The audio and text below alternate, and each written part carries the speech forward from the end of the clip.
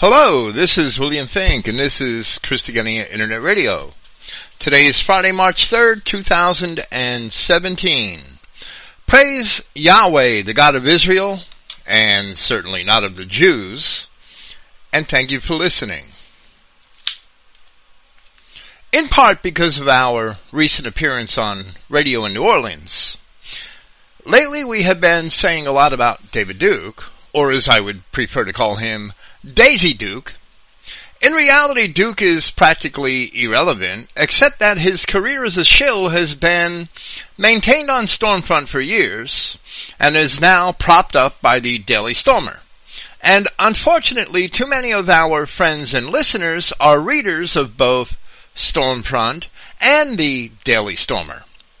Don Black and David Duke have already shared wives, and it is apparent that Andrew Anglin wants in on the action. There are much better alternatives for Christian nationalist forums and nationalist news on the internet.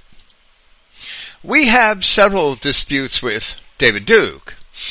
For instance, out of one side of his mouth, he basically agrees with the Jews that the protocols of the learned elders of Zion are a forgery. We have him on tape saying that very thing. It's right on YouTube. And out of the other side of his mouth, he attempts to raise funds by selling a book titled The Illustrated Protocols of Zion, as if they would be relevant at all if they were a forgery.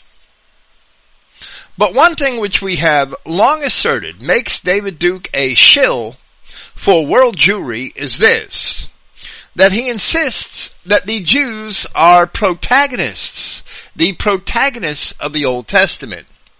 He insists that they are both the Hebrews and the Israelites, as they claim. This is not only untrue, but it is a dangerous lie, because allowing them this claim allows them to continue to thrive in the deception that they are the recipients of the blessings of Abraham.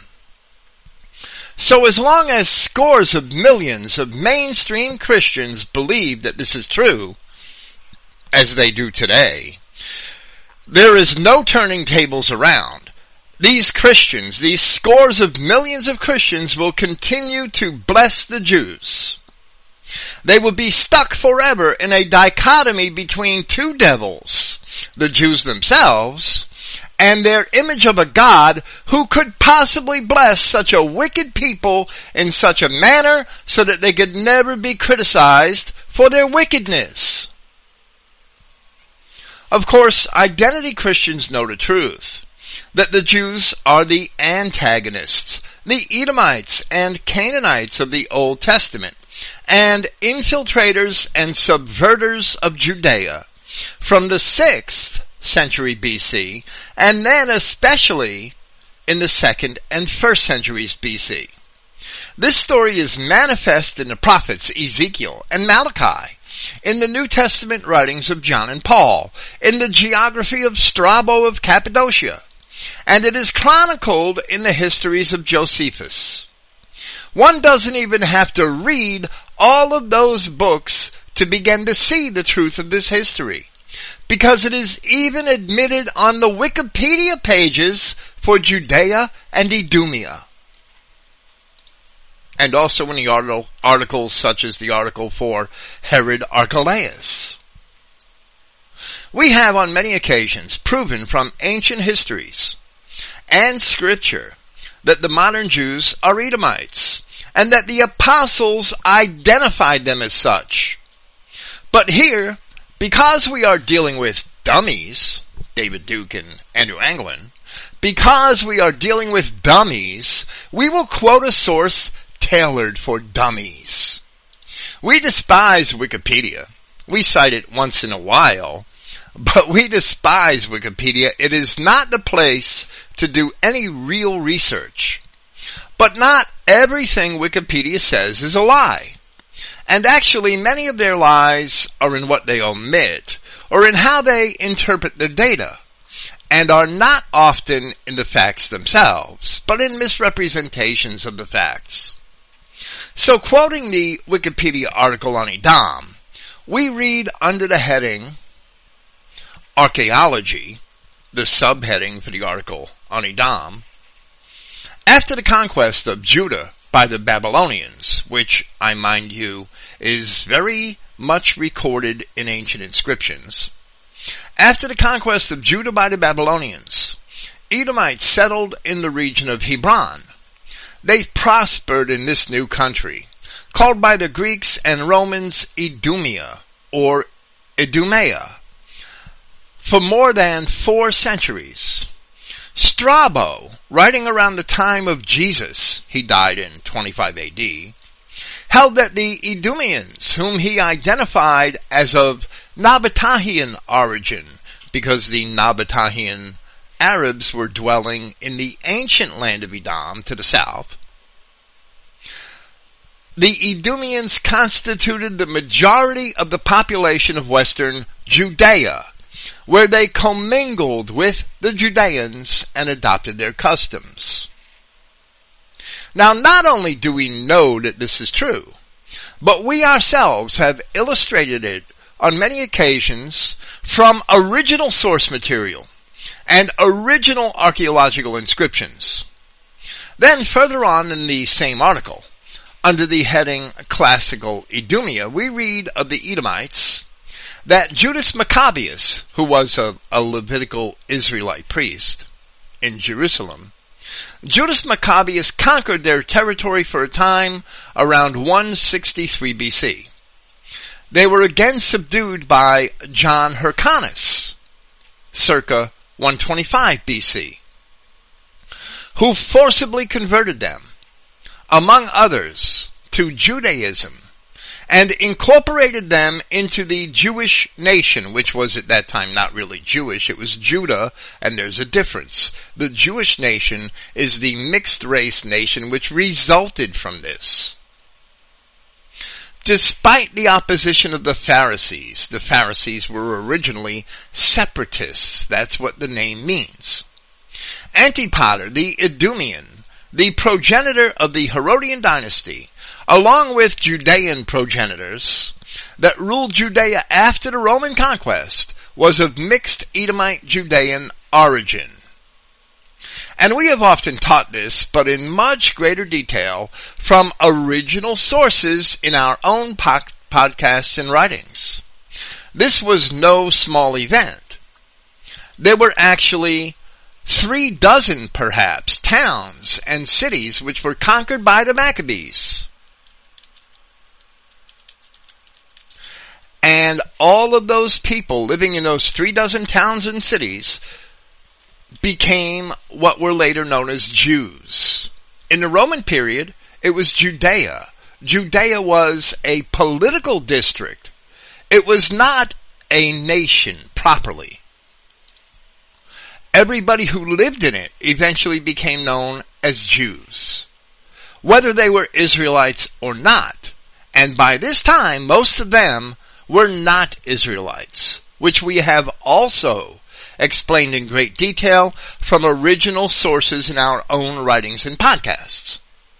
The only thing Wikipedia got wrong here that we could disagree with is that Antipater was a full Edomite, not a part Edomite, according to Flavius Josephus. But while Wikipedia has nearly all of the facts in this matter, they fall short where they do not assess the implications in relation to today's so-called Jews. If they're not Israelites, if they're mixed-race Edomites and Canaanites, which can be proven, then they're not the chosen people.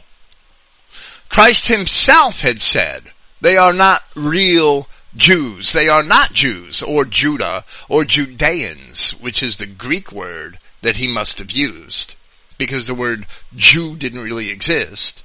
Christ himself had said that they are not true Judahites or Judeans, but that they lie, being of the synagogue of Satan. We would have expected Duke to be able to put this simple picture together, and he continually refuses to do so, because he has an agenda. He ignores the real history. Further on, in the Wikipedia article on Esau, While not all of the implications are given, it is even admitted that Esau's wives grieved his parents. There, in the Wikipedia article, it says, Genesis chapter 26 verses 34 and 35 describes Esau's marriage at the age of 40 to two Canaanite women, Judith, the daughter of Beeri the Hittite, and Basemath, the daughter of Elon the Hittite. This arrangement grieved his parents. We will soon see that even Wikipedia's knowledge of the Hebrew Bible is much deeper than that of David Duke. Here we are going to repeat an exchange in the comments section from the Daily Stormer BBS, or forum, where the topic was David Duke's bragging about the efficacy of a book which he wrote nearly 20 years ago. There is a screenshot of the page stored at Christogenea, but it's imperfect since the board would not let us get the whole page at once, and we had to cobble together two halves. I'm sure the comments section will be there for a long time. Duke has been plagiarizing and promoting the same book, My Awakening, ever since he wrote it. We would not recommend Duke's book to anyone. If white Christians or white nationalists really want a book of awakening, they should carefully read the Bible, and then just as carefully read Adolf Hitler's Mein Kampf. That's a real book of awakening. Here we are going to reproduce only two comments in an exchange between someone who goes by the name of Andy Patton, which he had with David Duke. Patton has developed a version of our own frequent argument in regard to Duke's estimation of the Old Testament. The setting is the forum at the Daily Stormer, where language is often peppered with slang, grammar is typically deficient, and the typographical errors abound, which is characteristic of such forum exchanges, so we are not going to be too overly critical of the composition, but only care about the substance. Andy Patton's remarks are split into two consecutive comments, and let me say that when David Duke gives his response, and this statement isn't in my original notes, this is sort of off the cuff. Well, when David Duke gave his original response, he responded from multiple viewpoints to denigrate Christian identity or to try to prove it wrong, and he responded in the area of Scripture and in a talk about the races of Europe and genetics. And here this evening, we're going to tear his response apart from all of the angles from which he responded. He has this authoritative claim to understand the genetics of Europe, and we're going to show that David Duke is basically a fool that doesn't know a damn thing about the genetics of Europe. Basically, we're going to show that this evening. We're also going to show that he has an extremely superficial knowledge of Scripture and can't even interpret a simple story in the way that it certainly should be interpreted, in the way that even later authors of the Bible interpreted it. So here we are going to give Andy Patton's remarks, which are split into two consecutive comments, and then we will give David Duke's remarks a piece at a time and comment on it at length. Andy Patton said, I support David Duke and promote his books and website. But despite many letters and explanations from many Christian identity scholars throughout 30 years, why does he continue to ignore them all and join with the naive, gullible Judeo-Christians who don't study history or their Bibles and promote the biggest two Jew lies in 2,300 years? That the Jews are the people of the Old Testament, or God's chosen, and that Arian, he puts Arian in quotes, in parentheses, and that Jesus Christ was a feckin', antichrist, satanic, false-accusing Jew. Is David Duke really interested in the whole truth? Or is he scared of a bit of further study and being ridiculed and losing supporters and donors? And we've left out two insignificant parenthetical remarks which we don't feel are important, but will be reproduced in the notes to this program.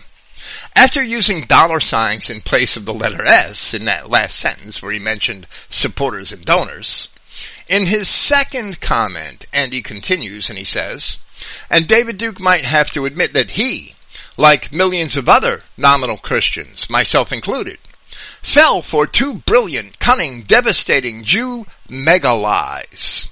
That he was mistaken in a historical section of his books. This is a suggestion on the part of Andy Patton that Duke make this admittance in a historical section of his books. And he would direct supporters to an erratum on his website.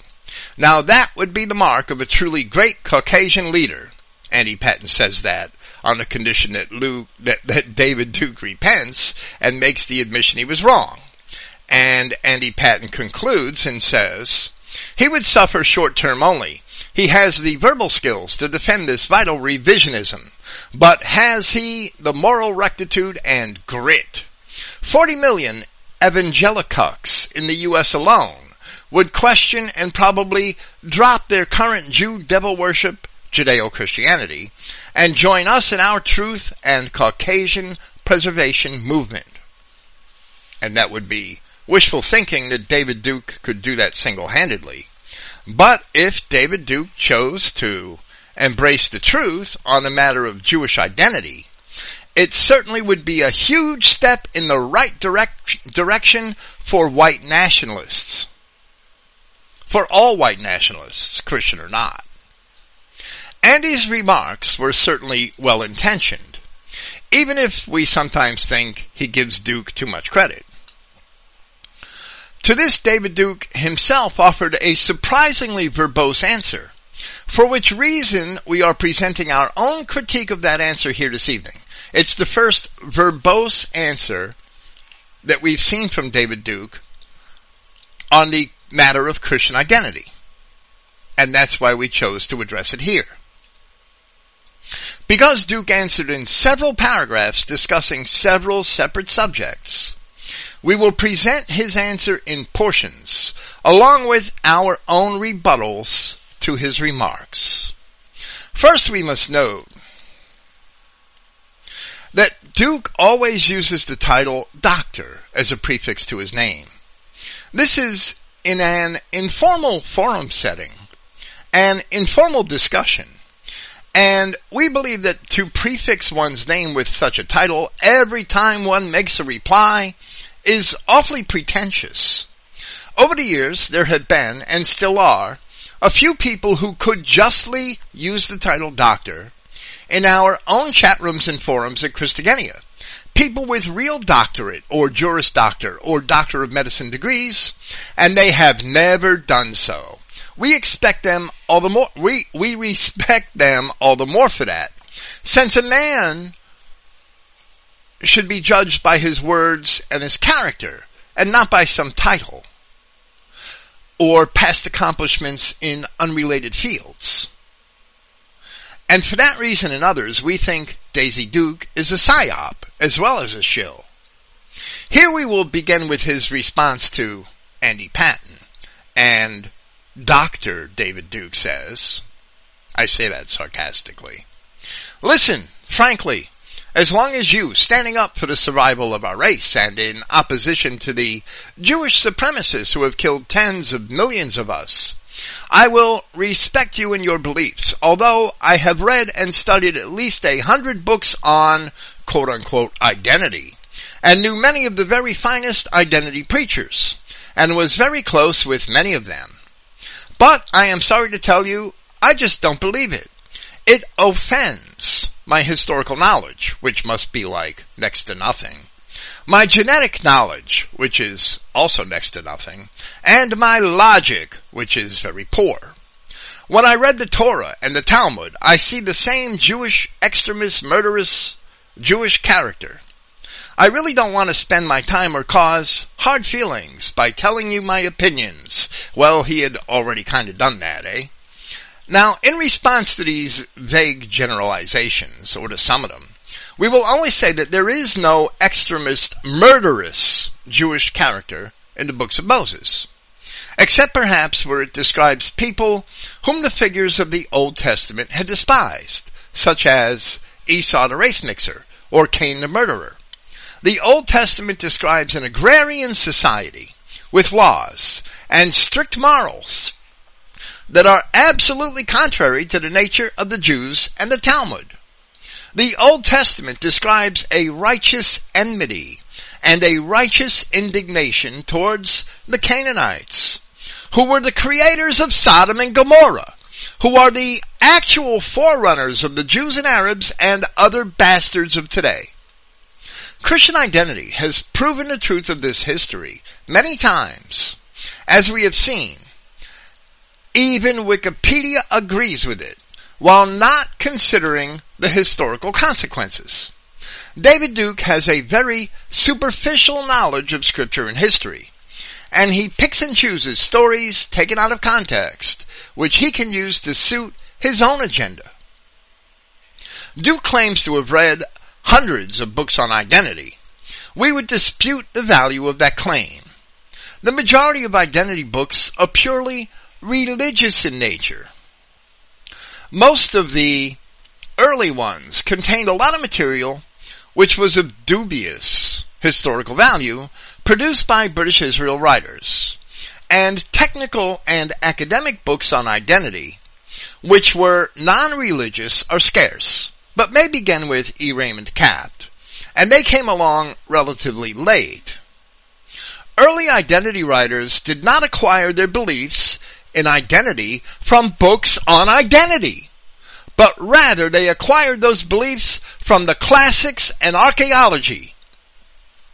Then they applied what they had learned from those technical sources to their religious beliefs and wrote books expressing identity truth in religious terms. Sometimes their application was better than others. The entire history proving Christian identity can be expressed in 100 pages, which is why we only have 13. We have only written 13 brief foundational historical essays at Christogenea. And once one realizes that there is no viable alternative paradigm for the development of culture in Europe, those few pages are all one needs as a guide to the original source material from which they were drawn. As we shall see, Duke would rather use the evolutionary paradigm of the Jews for his view of the development of Europe. And it is contrary to all of the history of our race expressed in the classics, the writings which were treasured and preserved by our own ancestors. Duke continues and says, and we will only mark some of the important typos in the posted version of these notes. Typos are common in such an environment as a forum. I do it all the time myself. Duke continues and he says, perhaps the only thing I will say is the biblical foundation of the Jewish people, or you might think the white people. The story of Jacob and Rebekah and Esau. The story goes that Jacob is supposedly the source of our people. But when you read the story closely and intelligently, which Duke fails to do, it is the most extreme kind of Jewish character I have ever read. Jacob was not the firstborn, and so he and his mother Rebekah schemed to defraud his sick father from giving his blessing to Esau. His dutiful son, who was an outdoorsman and hunter like so many of us, who always served his father loyally. Jacob flat out lies to his father on his deathbed, trying to disguise himself as Esau, responding to the pleas from his father to tell him the truth, but lies and insists he is good Esau. In the end, you read that the whole foundation of what is called Jews is based on bald-faced lies and deceit. Is that so, Mr. Duke? Because we're going to see what it's really based on here. So the father, thinking it's Esau, gives Jacob the blessing. And then for some reason, instead of punishing Jacob for the worst of treason and deceit in typical Jewish fashion, he says no on a technicality, typically Talmudic, which meant that Jacob could steal his brother's birthright so he could father the great and wonderful Jewish people. And here more than anywhere, we see just how superficial David Duke's alleged scholarship is, and just how poor an interpreter of texts he really is.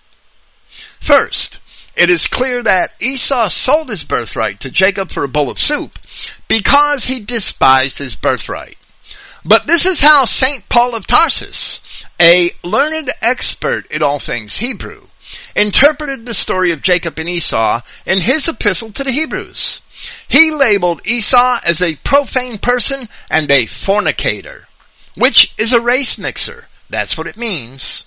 No true nationalist of any sort should consider a race mixer of any race as good, as David Duke has done here. All nationalists should understand that race mixers forfeit their birthrights by their act of race mixing. But Duke has failed to recognize that here. In Genesis chapter 26,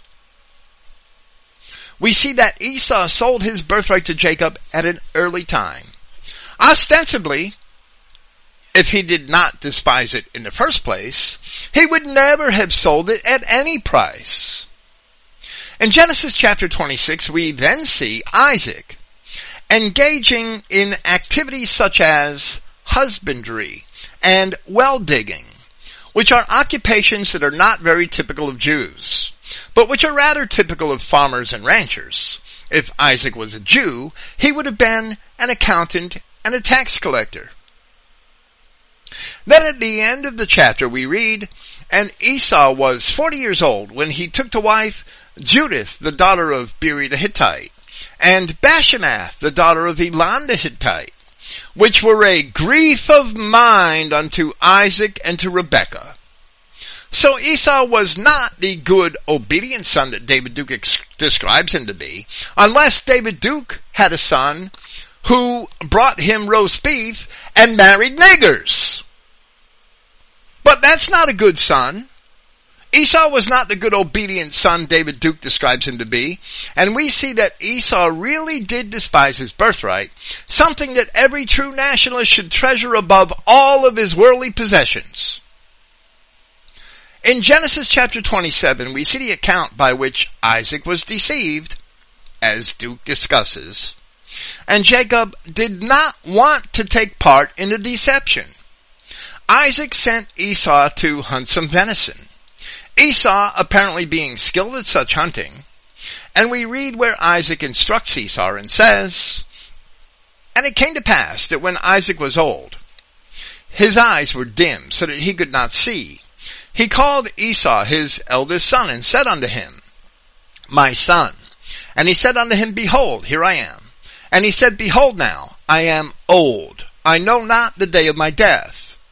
Now therefore, I pray thee, take thy weapons, thy quiver and thy bow, and go out into the field, and take me some venison, and make me savory meat such as I love, and bring it to me, that I may eat, that my soul may bless thee before I die." So even though Esau was a race mixer, in spite of the fact that Esau was a race mixer, Isaac seems to have loved his belly rather than admonish his son for his sins. Isaac seems to have been very much like the typical redneck that is doing this same thing all over America today, and certainly not like a Jew. But upon hearing these things, Rebekah, the mother of Jacob and Esau, became immediately alarmed that Esau would receive the blessing of the firstborn, which she obviously did not want him to have because he was a race mixer. So she concocted a scheme by which Jacob would get the blessing. Since in the ancient world men took the words which they spoke very seriously, and it was a shame to retract them. And she said to Jacob, "Now therefore, my son, obey my voice according to that which I command thee. Here, Jacob did not act the part of the deceiver. Jacob did not play the Jew by purposely acting in treachery to steal his brother's birthright. Rather, Jacob protested, where it says, "And Jacob said to his mother Rebekah, Behold, Esau my brother is a hairy man, and I am a smooth man. My father peradventure will feel me, and I shall seem to him as a deceiver, and I shall bring a curse upon me, and not a blessing." Jacob, not wanting to be found deceiving his father, had only relented when his mother reassured him, where we read, "And his mother said to him, Upon me be thy curse, my son, only obey my voice, and go fetch me them." So here we see the shallow interpretation which David Duke uses to suit his own agenda, in ignorance of the character displayed in the actual text of the story of Jacob and Esau. But we can only wonder how many people take the so-called Dr. Duke's imagined expertise for granted, not daring to challenge such a presumed authority. They make themselves twice the dummy that he is. After the deception had occurred, and Jacob received the blessing rather than Esau, we see Rebekah explain precisely why she did such a thing to her husband, as we read at the end of the chapter where it says, "And Rebekah said to Isaac, I am weary of my life because of the daughters of Heth.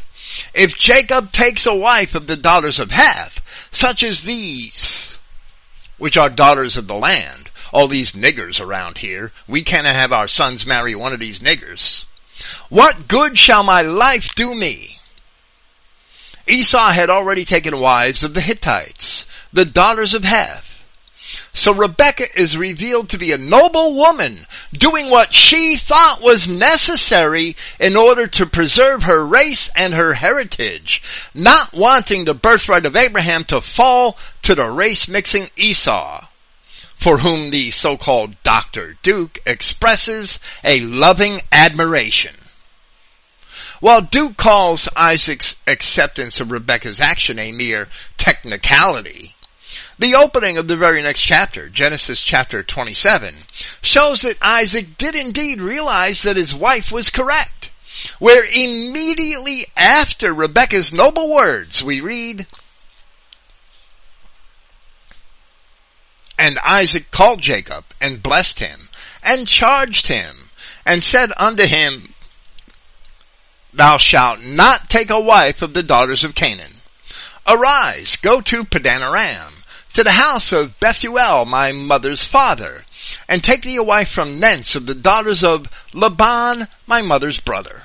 And God Almighty bless thee, and make thee fruitful, and multiply thee, that thou mayest be a multitude of people, and give thee the blessing of Abraham, to thee and to thy seed with thee, that thou mayest inherit the land wherein thou art a stranger, which God gave unto Abraham."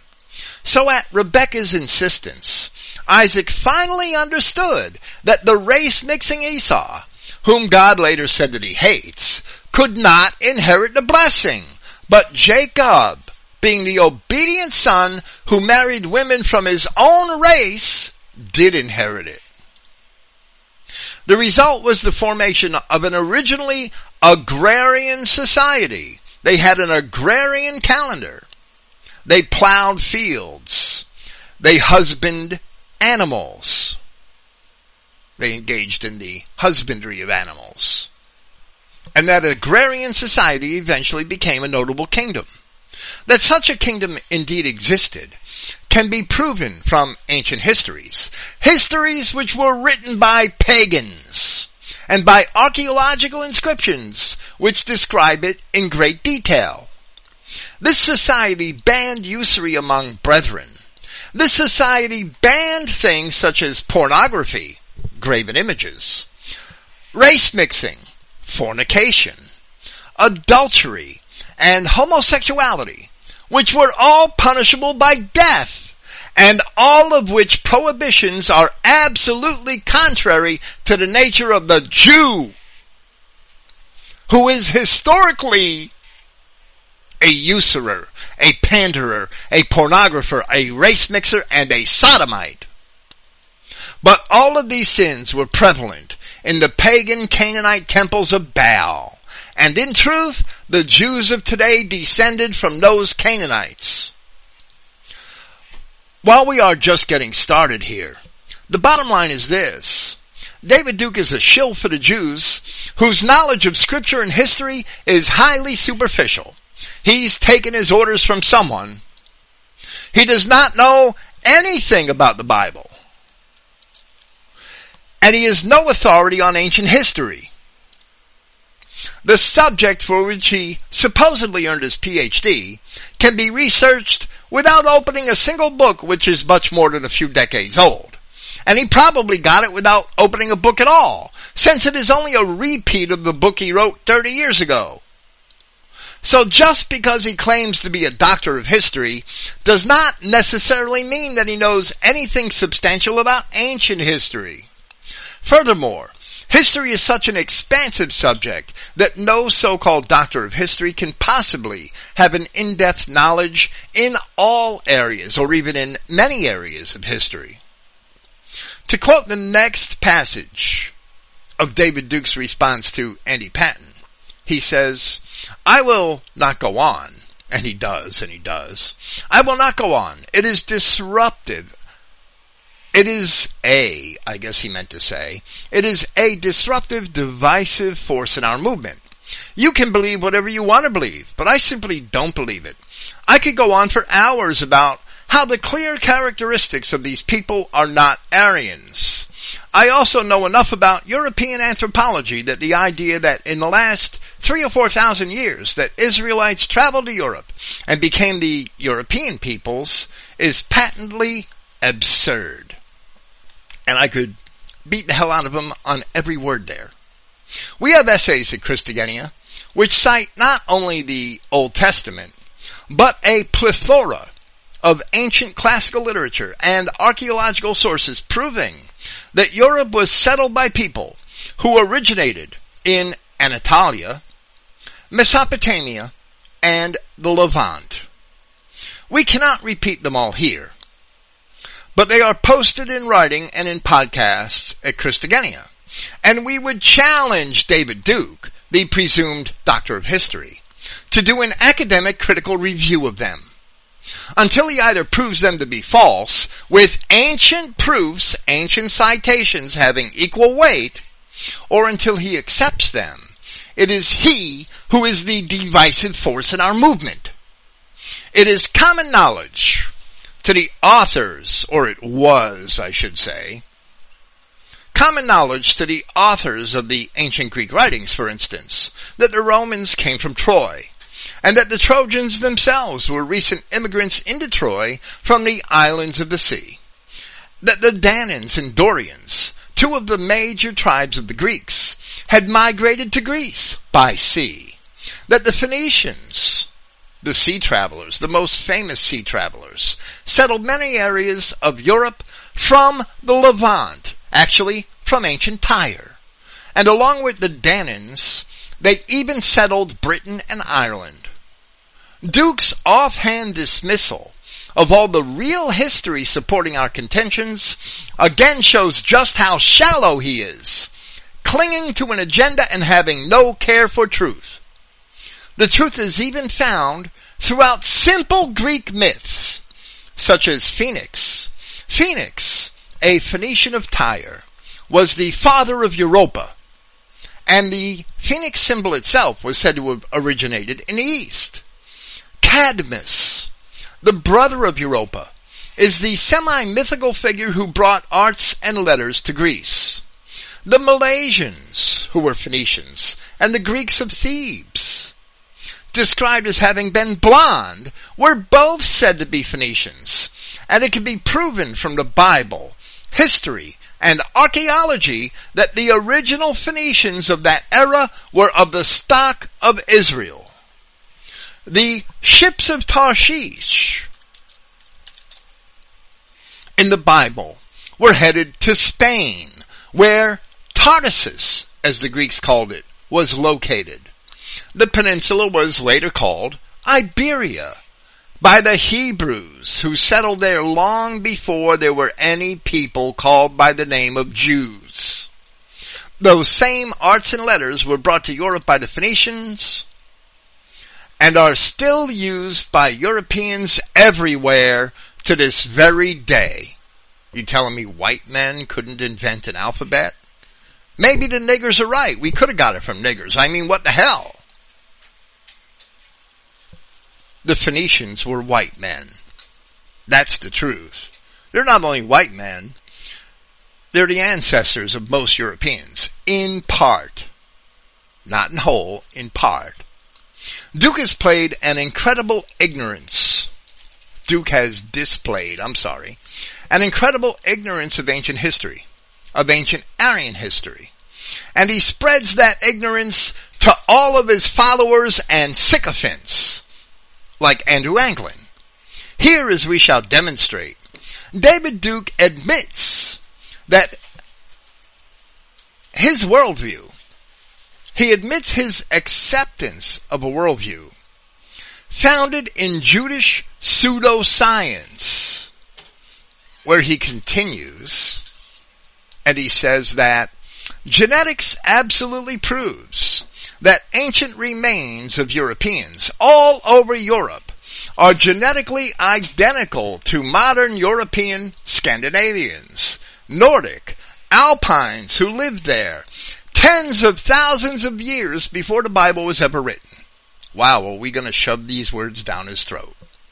So the whole story is with no historical merit. That's my, meaning Duke, that's my opinion based on overwhelming scientific and genetic evidence. Our ancestors, for instance, actually even traveled from ancestral Europe to North America about 30,000 years ago. By the way, there has been a lot of remains of ancient Hebrew people, and their genetics are absolutely not ours. Alien from ours, and very, very similar to modern Jews. Well, let me address that last part first. The Jews have been basically that they have commanded, and in a very authoritarian way, and anybody who picks up a copy of Biblical Archaeology Review or Near Eastern Archaeology or any academic archaeological journal written in the last 30 years, 40 years can see this. The Jews have handled archaeology in Israel and even Greater Palestine in a very authoritarian way, and have only allowed their own scholars to assess any archaeological data that comes out of the ground, especially bodies. And they won't allow any archaeologist to just dig up a body. They use their religion as an excuse for that. And when bodies are located, when Aryan bodies are located, and this is going on for a long, long time, the Jews identify or purposely misidentify those Aryan bodies as Canaanite. And when the data on a body which has been located agrees that it's a Canaanite body, the Jews identify it as a Jew, as an Israelite. The Jews interpret all the archaeology in Palestine. And we could never get a fair shake at it until we get rid of the Jews. As for all of Duke's contention about DNA, I'm going to tell you right up front, he's full of shit. And I'm going to prove it. I have citations here, I have sources here to prove it. At the Ancient DNA page of the International Society of Genetic Genealogy wiki page, wiki site, there's links that will be posted in the notes of this program. At this Ancient DNA page, there is a listing of such DNA discoveries. And the oldest DNA discovered in Europe was found in two 24,000-year-old, according to them, right? I'm not necessarily agreeing with this, but it's fine. The oldest DNA discovered in Europe was found in two 24,000-year-old Cro-Magnons, which were discovered in the Pugliese Cave in southern Italy. Oddly, because if you find two Cro-Magnons 24,000 years old in the bottom of a cave, you might think that they're the same haplotype and the same haplogroup, right? You might think they have similar DNA, right? Well, nothing can be further from the truth, according to the scientists. Oddly, they are said to be of two different haplogroups. The first is listed as being of haplogroup HV, which predominates among the modern Arab peoples of Egypt, North Africa, West Asia, and Southern Europe. If this is true, it is also consistent with Christian identity teaching, which asserts that the aboriginal ancestors of these Arab and related peoples were here on this planet long before the beginnings of our own white race. The Bible identifies them by names such as fallen angels, Kenites, Rephaim, Kenizzites, Cadmonites, Perizzites, and others. The second Cro-Magnon is said to be of haplogroup N.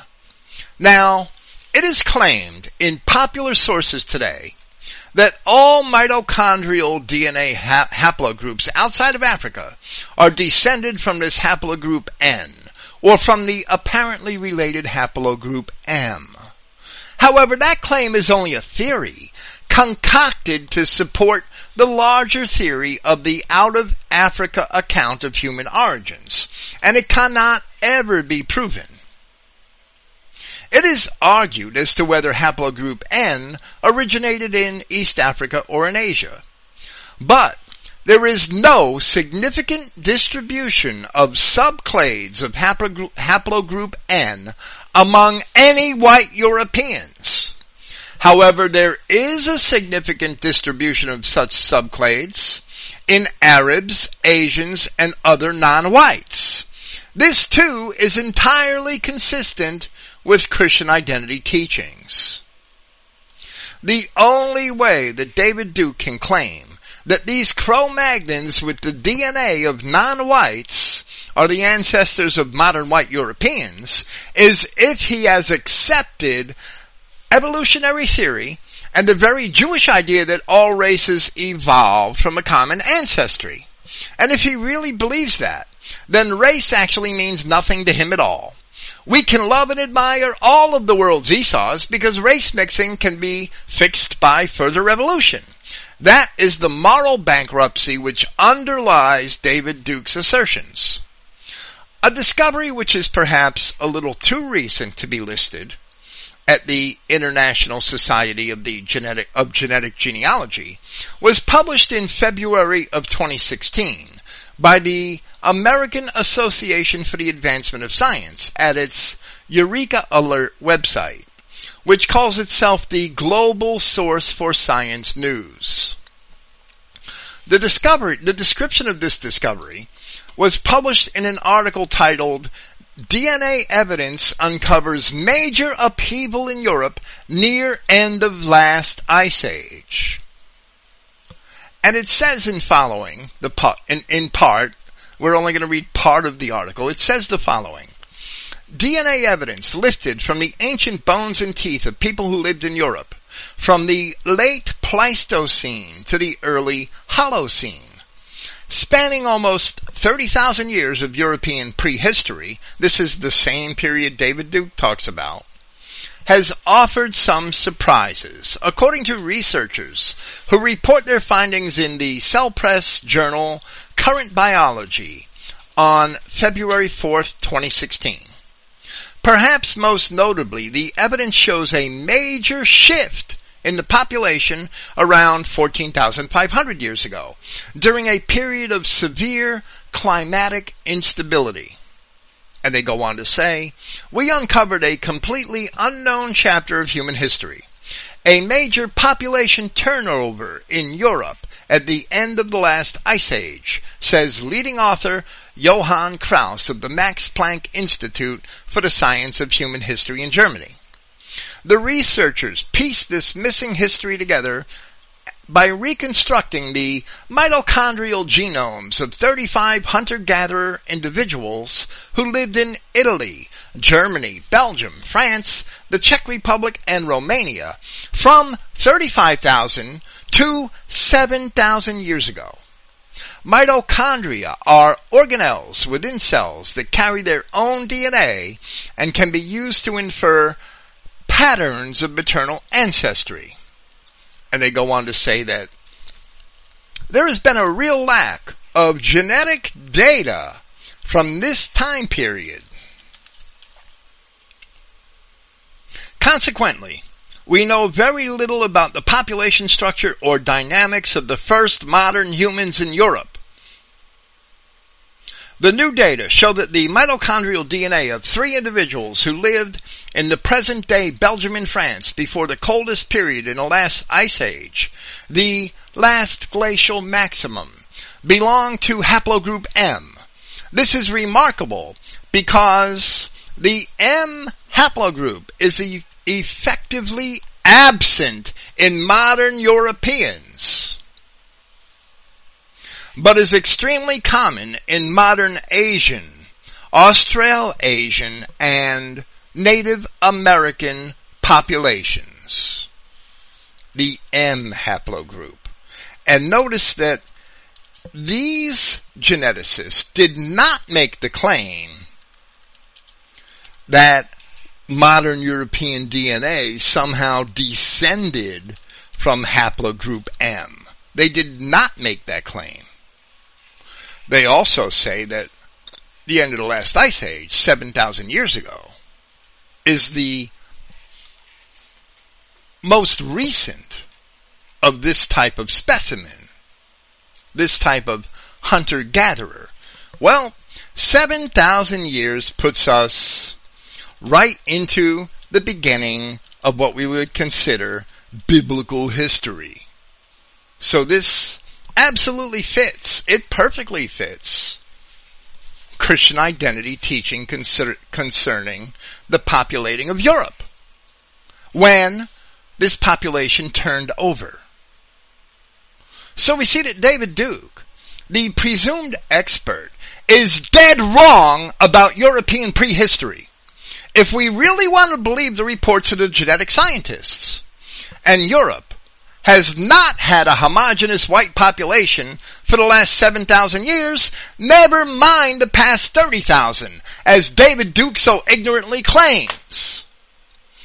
But these reports do not conflict with the historical narrative maintained by identity Christians.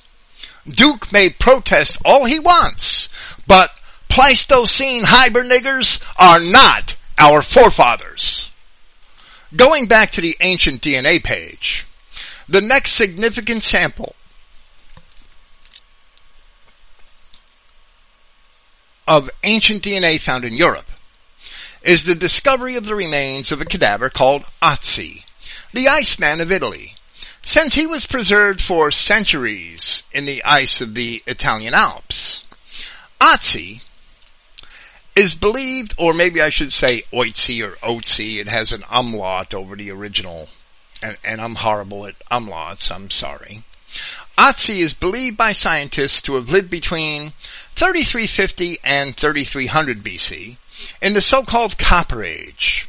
He is believed to be about 46 years old when he died at the top of a mountain pass from wounds received, and the nature of the wounds indicate that he was not alone, but he was killed by others. This is right around the same time in which our own chronology places the event which we know as the Flood of Noah. But we are certain that Ötzi and his people were not too badly affected by that event because it didn't cover the entire globe, or, if you're a flat earther, the entire pancake. Identity Christians have long held that there were other races of people here on earth prior to the time when what we call the Adamic or white race had come into its current existence. So remains of Cro-Magnons and people such as Ötzi the Iceman do not startle us or disturb our beliefs. In fact, our beliefs insist that there were people here before the Adamic race, the white race. And in fact, these discoveries always seem to support what we believe. We also believe that the Jews and modern Arabs descended in part from these aboriginal races, which had mixed with the Canaanites and Edomites and others, and that is why they are an accursed people. Simply because there were people in Europe before the rise of white civilization does not make them our ancestors. Even if there is a possibility that some of them may be the ancestors of some Europeans, they are not the ancestors of most modern white Europeans. Predecessors in an area are not necessarily ancestors, which is the childish way in which Jewish pseudoscience looks at the world. And David Duke follows. And he doesn't even get that right. The genetic evidence refutes David Duke.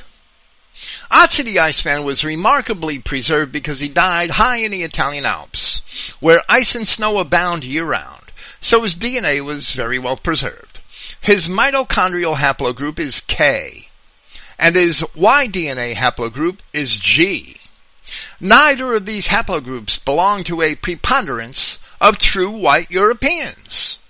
Haplogroup G preponderates in Africa, among the Turks of Anatolia, whom we would assert are heavily mixed with Arab blood, and also among groups such as the Moroccan Jews, 30% of them, the Azerbaijani Jews, 16% of them, Armenian Jews, 21%, and Israeli Jews, nearly 10%.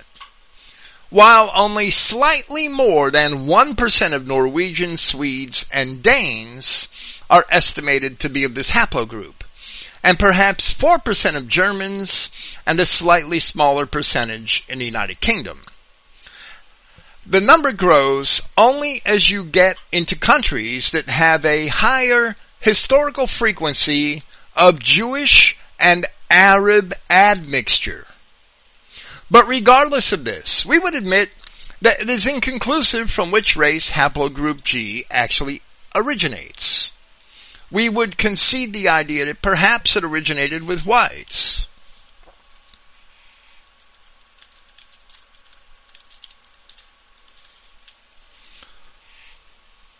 Otzi's mitochondrial DNA is from haplogroup K.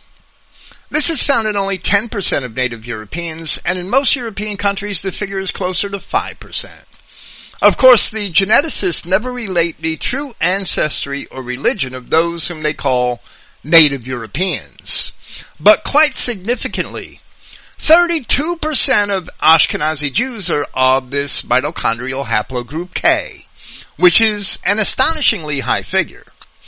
The haplogroup is found in high numbers among the Druze of the Middle East, who we would say are also related to the Jews, 17%, and the Kurds of the Caucasus Mountains, who we would say are also related to the Jews and the Arabs, 17%, while it is found in frequencies almost as high in some small areas of Western Europe, in France, Belgium, Norway, and Bulgaria.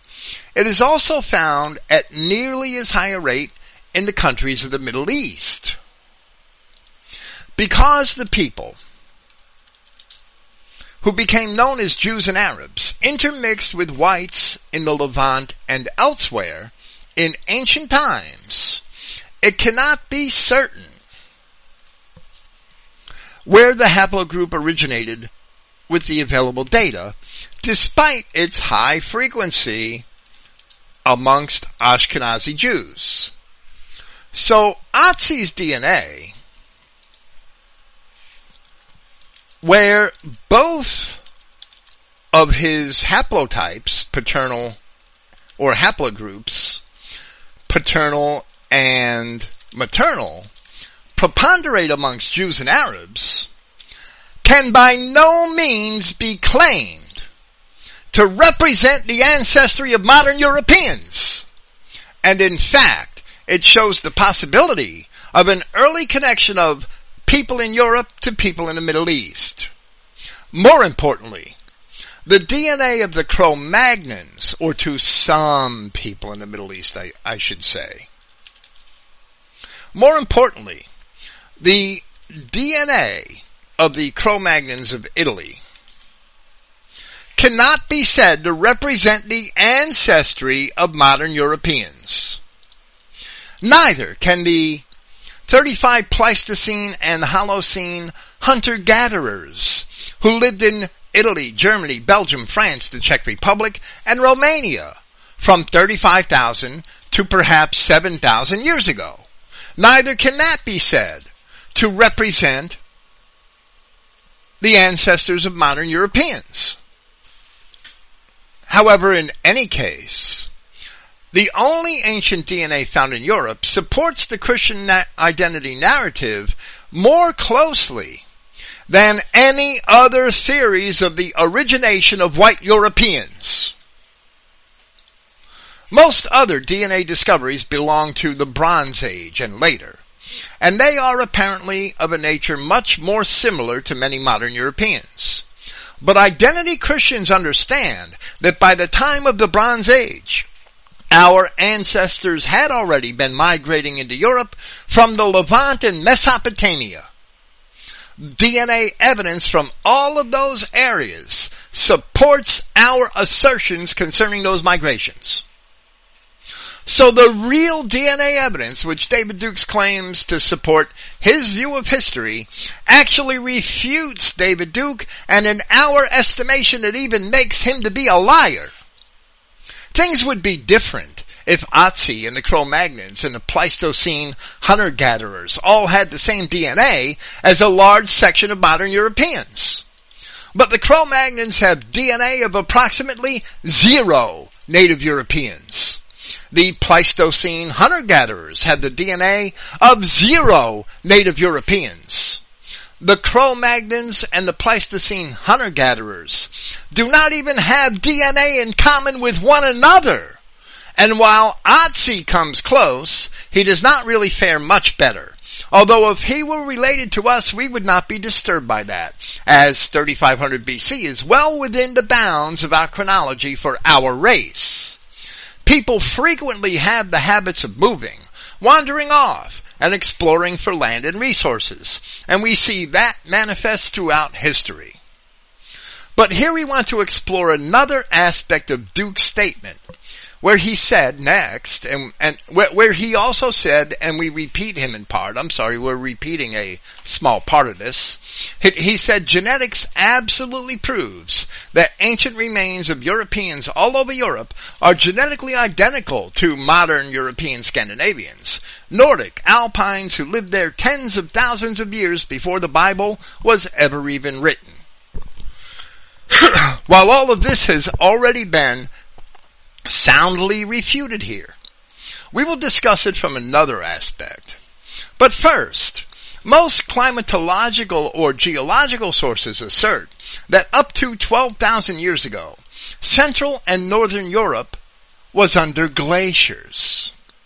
Later, literary sources such as Herodotus inform us that Europe north of the Danube was virtually uninhabitable in their own time, which is 2,500 years ago, on account of the cold. Strabo and Diodorus Siculus agree in their own writings, not quite 2,100 years ago.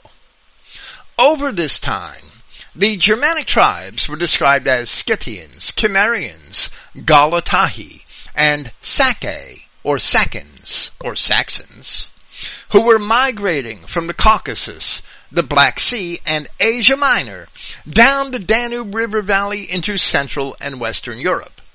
There is a plethora of evidence from both ancient literature and archaeological sources dating back to the 8th century BC in the essays at Christogenea, which supports this narrative. To support a large population in drastically frigid conditions requires a large infrastructure. There have been ignorant people who have pointed out to us the example of the Eskimos. The Eskimo population has always been very sparse because in a frigid climate, available resources are very sparse. Even today, with a modicum of help from outside, the total Eskimo populations of Siberia, Alaska, and northern Canada, all of which represent a huge swath of land, are only about 150,000. That's it. 150,000 snow gooks in all that land. So the Eskimos are not an example of how a people can thrive and multiply in a frigid climate. There is no such example until the infrastructure and logistics technology of recent times. David Duke and many of his white nationalist followers would perhaps believe that Europeans crawled out of the ice and snow 30,000 years ago and sat there and had plenty of food and warmth to resist an absolutely frigid climate for tens of thousands of years, where they worshipped the sun, but they were too stupid to migrate south in order to get more of it. In the meantime, they seem not to have invented anything durable, and not to have built for themselves anything of substance, which would make their lives more comfortable in the frigid Arctic cold.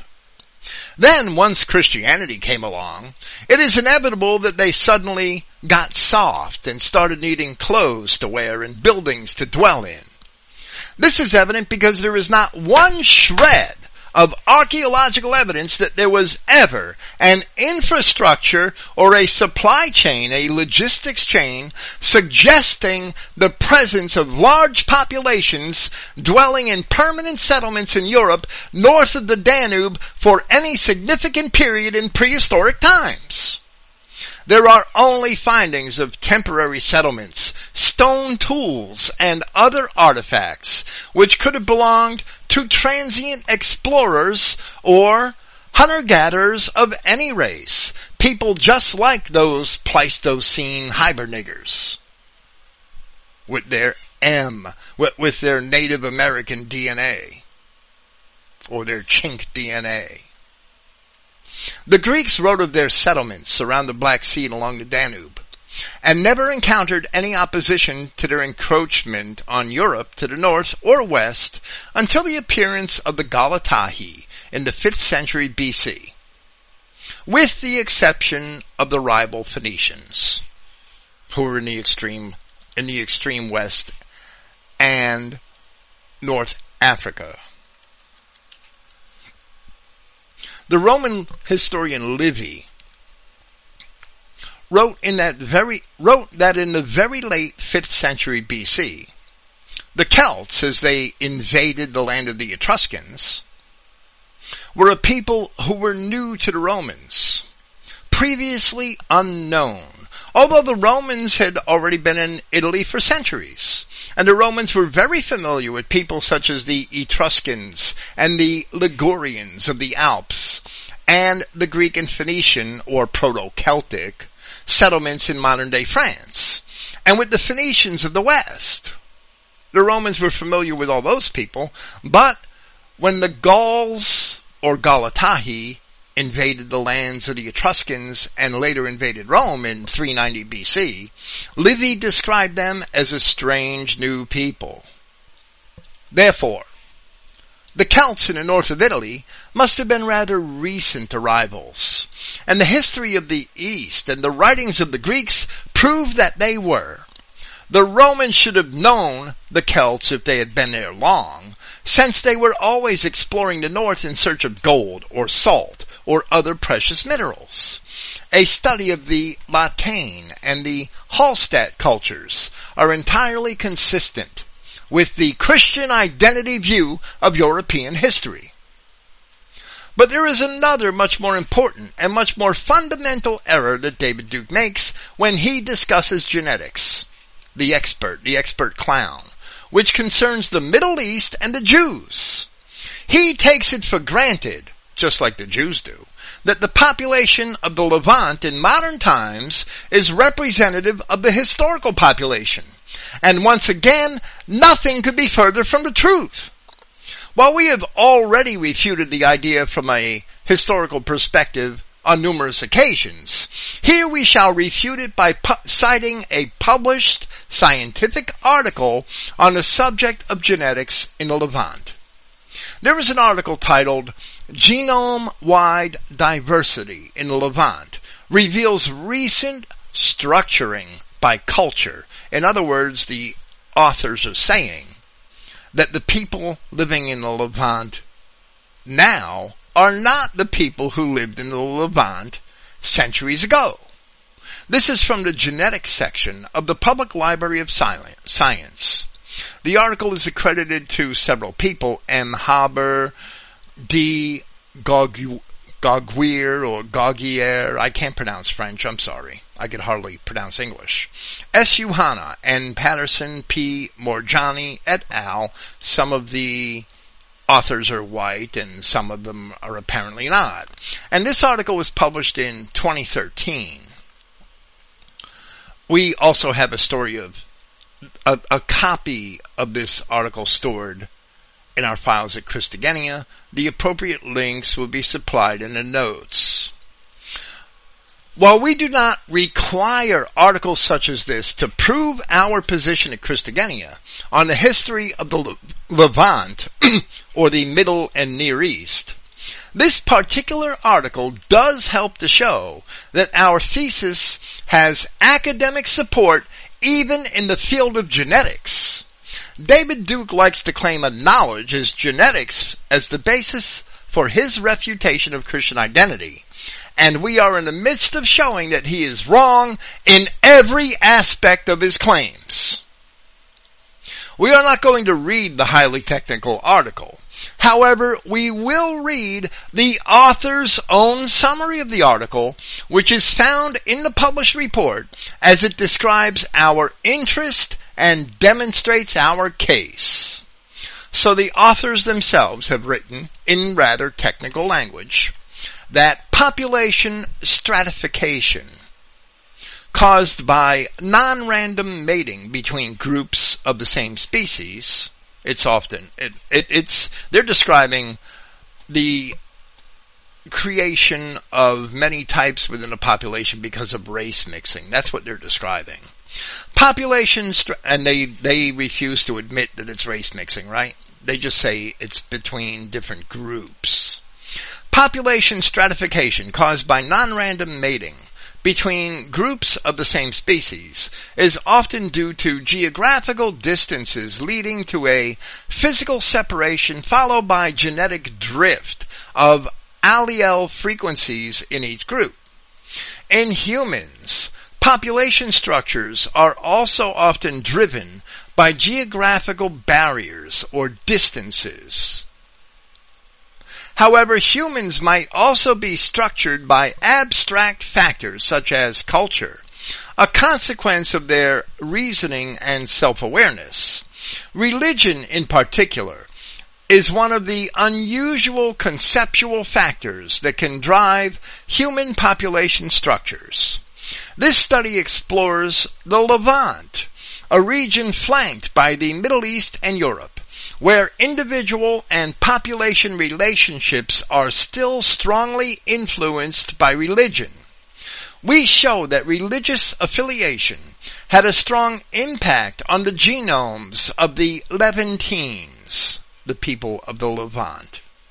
In particular, conversion of the region's populations to Islam appears to have introduced major rearrangements in populations' relations through admixture with culturally similar but geographically remote populations, leading to genetic similarities between remarkably distant populations like Jordanians, Moroccans, and Yemenis. Conversely, other populations like Christians and Druze became genetically isolated in the new cultural environment. Now here's the point we're getting to. We reconstructed the genetic structure of the Levantines and found that a pre-Islamic expansion Levant, meaning Palestine and Syria and Jordan and parts of eastern Turkey, that's the Levant, historically, parts of western Iraq included, before the Muslim expansion, before the start of the 7th century BC, we reconstructed the genetic structure of the Levantines and found that a pre-Islamic expansion Levant was more genetically similar to Europeans than to Middle Easterners. So here are genetic scientists who are saying that 1400 years ago, Jordan, Syria, Eastern Turkey, Western Iraq, Palestine, Lebanon were all more genetically similar to Europeans than to Middle Easterners. And this is a recently published study. It is our opinion that traditionally, genetic scientists do not really know much of what they are talking about in these areas, since, just like David Duke, they too often assume that current populations represent ancient populations, and usually ignore or do not even seek to understand the historically recorded migrations or invasions and resulting admixtures of the various peoples in ancient times. But at least here, these genetic scientists finally admit that the Islamic conquest of the Levant changed the population significantly, introducing a high degree of African and South Arabian admixture, and that the originally the population of the Levant was genetically similar to that of European populations. Imagine that. David Duke's a fool.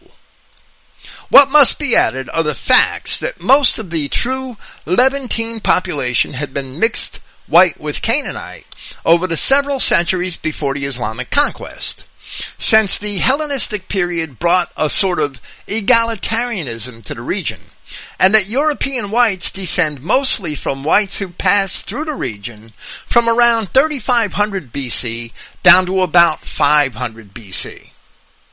But ultimately, the last of the Germanic tribes did not arrive in their present homes in Europe from Asia until nearly 500 AD. Furthermore, the characteristics of many southern Europeans have also changed with the ongoing Islamic conquests in those areas, beginning in the 7th century AD, where significant genetic admixtures have been introduced by both Arabs and Turks. From the evidence we have presented, both history and genetics help to support all of the contentions of identity Christians. So we must understand that David Duke is truly ignorant of the ancient history of the Middle East, and genetic science does not support his ignorance as he so often claims that it does. David Duke can believe what he wants, but his belief is a blind religion, and it is not founded in facts. It is apparent that he does not even know the facts, but has only pieced together his own superficial understanding based mainly upon a blind acceptance of Jewish pseudoscience. However, his agreement with the assertions of the Jews over their identity in the Old Testament operates in a manner which is clearly contrary to the interest of whites. He claims to be a historian, and he is only a clown, being a denier of the history which is clearly documented in so many ancient sources. So here Duke dismisses Christian Identity and Andy Patton, where we read the next paragraph of his reply. And he says, in a plethora of broken thoughts, so you believe what you want. And wouldn't say, he repeated it twice, a word, he's probably saying, and I wouldn't say a word about identity, except for the fact that some people, such as yourself, try to denigrate me as not being open-minded on the subject. I wouldn't denigrate him as not being open-minded. I would denigrate him as just being full of shit. try to denigrate me as not being open-minded on a subject, or educated on a subject, or smart to understand your revealed truth. And he says, I resent that accusation. And I have never stood up or even on my radio program said a word negative about your beliefs. And that's simply a lie, because every time he opens his mouth and associates Yahweh, the God of Israel, and the Old Testament with the Jews, he is saying negative words about our beliefs. And then he goes on to say again, I have known and been friends with the top men of your beliefs, such as Bertrand C. That's all he says. And my good friend of the late pastor in Wyoming, who died not too long ago. And we'll stop a few lines short of the end. Now, maybe we can excuse the fragmented diction and attribute it to Duke's being tired, as he himself states a little further on. Maybe we can understand that he abbreviated Bertrand Comparet's last name for that same reason. But why could he not name Pete Peters if Pete Peters was his good friend? And Duke seems only to recall his friendship with these men so that he could claim some sort of academic superiority over them. He does not want to argue, but he nevertheless wants to assert control of the nationalist intellectual paradigm and marginalize identity Christians. He seems to be saying something like, oh, I do Comparet, and he was nothing special. He was only a dummy just like you. This is what he seems to intend, even though he is not crude enough to put it that way. But we are not going to be dummies just like him. Continuing with Duke, he says, I think it easier for Christians to focus on the New Testament and preach that the Jews betrayed God, crucified Christians, and did all kinds of iniquity and evil. And here Duke embraces just what Judeo-Christianity teaches, just what Christianity in bed with the Jews teaches. That's what they teach. Because it makes the Jew comfortable and allows them to continue with their deception. The Jews can then also justify their persecution of Christians as an outlaw sect, which is exactly how they presented it to the Romans. Duke's understanding of the New Testament is just as superficial as his understanding of the story of Jacob and Esau. Any real Bible scholar, or anyone who sincerely investigates the New Testament, would quickly realize that its entire context is wholly reliant upon the Old Testament. The apostles and the writers of the Gospels cite passages from the law and the prophets quite consistently in reference not only to Christ, but to the purpose of the New Testament and the objectives of God for His true people, while they also reject the idea that the Jews are His people.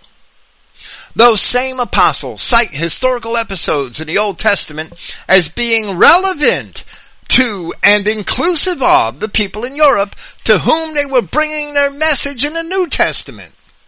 So we are not going to ignore the entire Old Testament as well as a great deal of the New Testament for David Duke's sake. He will have to come to terms with us or be constantly confronted by us. Again, continuing with Duke, who is still on the same subject. Or if someone is a pagan or a non-believer, those who fight for our people are my brothers. And even though you are quite denigrative of me, he could spell denigrative, but he couldn't spell Pete Peters, as long as you fight against Jewish tyrants. But this is a racial fight. If you have a particular religious belief, fine. But this is not a place to be an evangelist for your particular beliefs. Wow.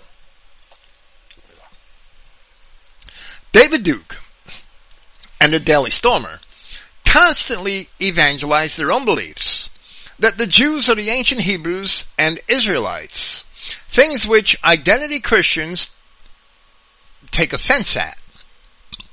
The Daily Stormer has a forum, ostensibly for discussion, and Duke says this is not a place for that discussion. So evidently, any other discussion is okay except Christian identity, because it is contrary to David Duke's beliefs. Andy Patton was not evangelizing for his beliefs.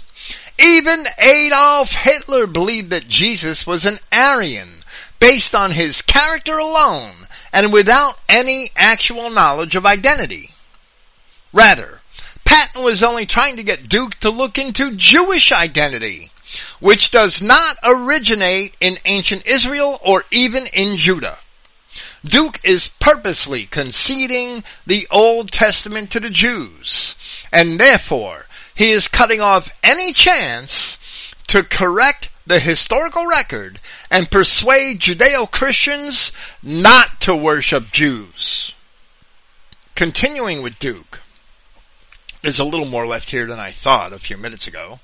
Continuing with Duke, he says, "You don't see any long tirades from me, so give me and give us all a break, and spend your time exposing and defeating the Jews rather than semantic arguments that Jews were not called Jews till relatively recent days, but the Hebrews were around for a long time. So I am not interested in whether the Jews or counterfeit Jews, or that we are real Jews. Some identity guys in South Africa actually study and speak Hebrew and grow Jewish earlocks." Now, we know that a lot of identity Christians have been taken away in Jewish ideas over the years, but that is mainly because many sects of early Christian identity were influenced and diverted by Jews. That does not mean that identity is somehow not true. Likewise, an entire sector of white nationalists have also been taken captive by Jews. They had purple hair and spikes through their faces. But on the other hand, Duke proved to us that he was a shill when he came out in support of Mike Enoch, which is another story entirely. Where Duke complains about semantic arguments that Jews were not called Jews till relatively recent days, something which is oversimplified but sort of true, he defeats his own purpose as well. How long must a Turk inhabit Greece before he must be called a Greek and not a Turk in Greece? How long must a Mexican inhabit Colorado before he must be called an American and not a Mexican in America? How long must a Somalian remain in Berlin before we must accept him as a German? So it is with Jews, who should never be considered Israelites any more than Somalians should be called Germans, and both errors lead to similarly horrible consequences. Duke is a hypocrite. And this brings us back to our point. We do not care if Duke does not accept the Israel identity side of our Christian identity argument. We understand that at the least it takes many months of study in Scripture and history to come to the correct conclusion. And evidently, Duke would rather spend that time in the mirror or posing with his little doggy in a bag. But in a mere couple of hours, not much more than the time it takes to prepare for a few Facebook selfies, one can come to the realization that Jews are not Israelites or Hebrews. One need only read the Wikipedia article on Edom, as we have already presented here, and trust that it represents the accounts of Strabo and Josephus accurately in relation to the Edomites. It comes close. Once one realizes that the Edomites were all converted to Judaism, and it is they who were opposed to Christ, then one must realize that today's Jews are not Israelites any more than the blacks in Washington, New York, or Atlanta represent the founding Americans, or any more than the Arab hordes in Paris represent the French. Until Duke realizes that the Jews are not who they say they are, we cannot have peace on his terms. us, because he is giving millions of Christians a license to worship the Jews as the recipients of the promises of Abraham. Duke cannot fix one problem without recognizing the other. He is like a fool bailing water out of a rapidly sinking boat, and all those who follow him will ultimately be eaten by sharks. Again, continuing with Duke, he gives us an excuse why he is too tired to continue his refutation, where he says, that's it. Maybe because I am just tired, that I even dived in this, or into this. Just quite a bit tired after a long day of work for our race. Wow. This is just another self-flattering, self-promoting statement made by the so-called doctor, which we would think is comical if it were not so damned patronizing and pathetic. So Duke continues with a plea. In further fractured typing, and he says, please lighten up. Believe what you want about the things you want to believe, but let spending our time arguing about things that don't bring us closer to victory. If your God is white, racialist, Old Testament Hebrew, but really white, he sure didn't raise a finger to save all the beautiful little blonde girls raped and tortured and murdered by the Jews and Soviets. I would like to believe in an afterlife. It is normal for Europeans if you look at our histories. But if you want to know how to fight for our racial survival, it will be fought in spiritual ways that I don't find in the Torah or Talmud. And to this we can only say that perhaps Yahweh, the God of Israel, didn't save all those beautiful little blonde girls raped and tortured and murdered by the Jews and Soviets, because he was saving it for Thor, the cross-dresser, and Odin, the pedophile. How about that? Where were Thor, the cross-dresser, and Odin, the pedophile? Where were they when all those blonde girls were being murdered by Jews and Soviets? There's a much deeper spiritual purpose to what's going on today. Duke's never going to reach it until he wakes the hell up, but he's probably never going to wake the hell up because he's too busy with Facebook selfies and coiffing his hair. And he then signs off politely and he says, thanks, Dr. Duke. Excuse the typos. No proofing tonight. It's too late. I'm sure he really worked up a sweat working for being the savior of our race. Wow, that's pathetic. And Duke again perverts the point which Andy was trying to make, that Jews are not the people of the Old Testament. Duke obviously won't even consider the evidence, and that alone reveals that he has some greater agenda. We have said it before, and we will say it again. So long as evangelical Christians think that the Jews are the legitimate offspring of Abraham, they will recall Genesis chapter 12 verse 3, where God speaks to Abraham and says, I will bless them that bless thee, and curse him that curses thee. And in thee shall all the families of the earth be blessed. With this, the evangelical Christian will never curse the Jews, but only seek to bless them so that they themselves can be blessed. On the other hand, Christ said to the Jews, if you were Abraham's children, you would do the works of Abraham. But now you seek to kill me, a man that has told you the truth. And Duke follows after them. Hitler was right, and Duke is dead wrong. Jesus was not a Jew, and we are not going to settle for a lie. We can explain from history exactly how the Jews are not the true children of Abraham, as Christ had attested. But Duke would rather listen to the Jews. So with this, we can only exhort all of our listeners, all those who hear this podcast, to reject David Duke and the Daily Stormer, for as long as they reject us.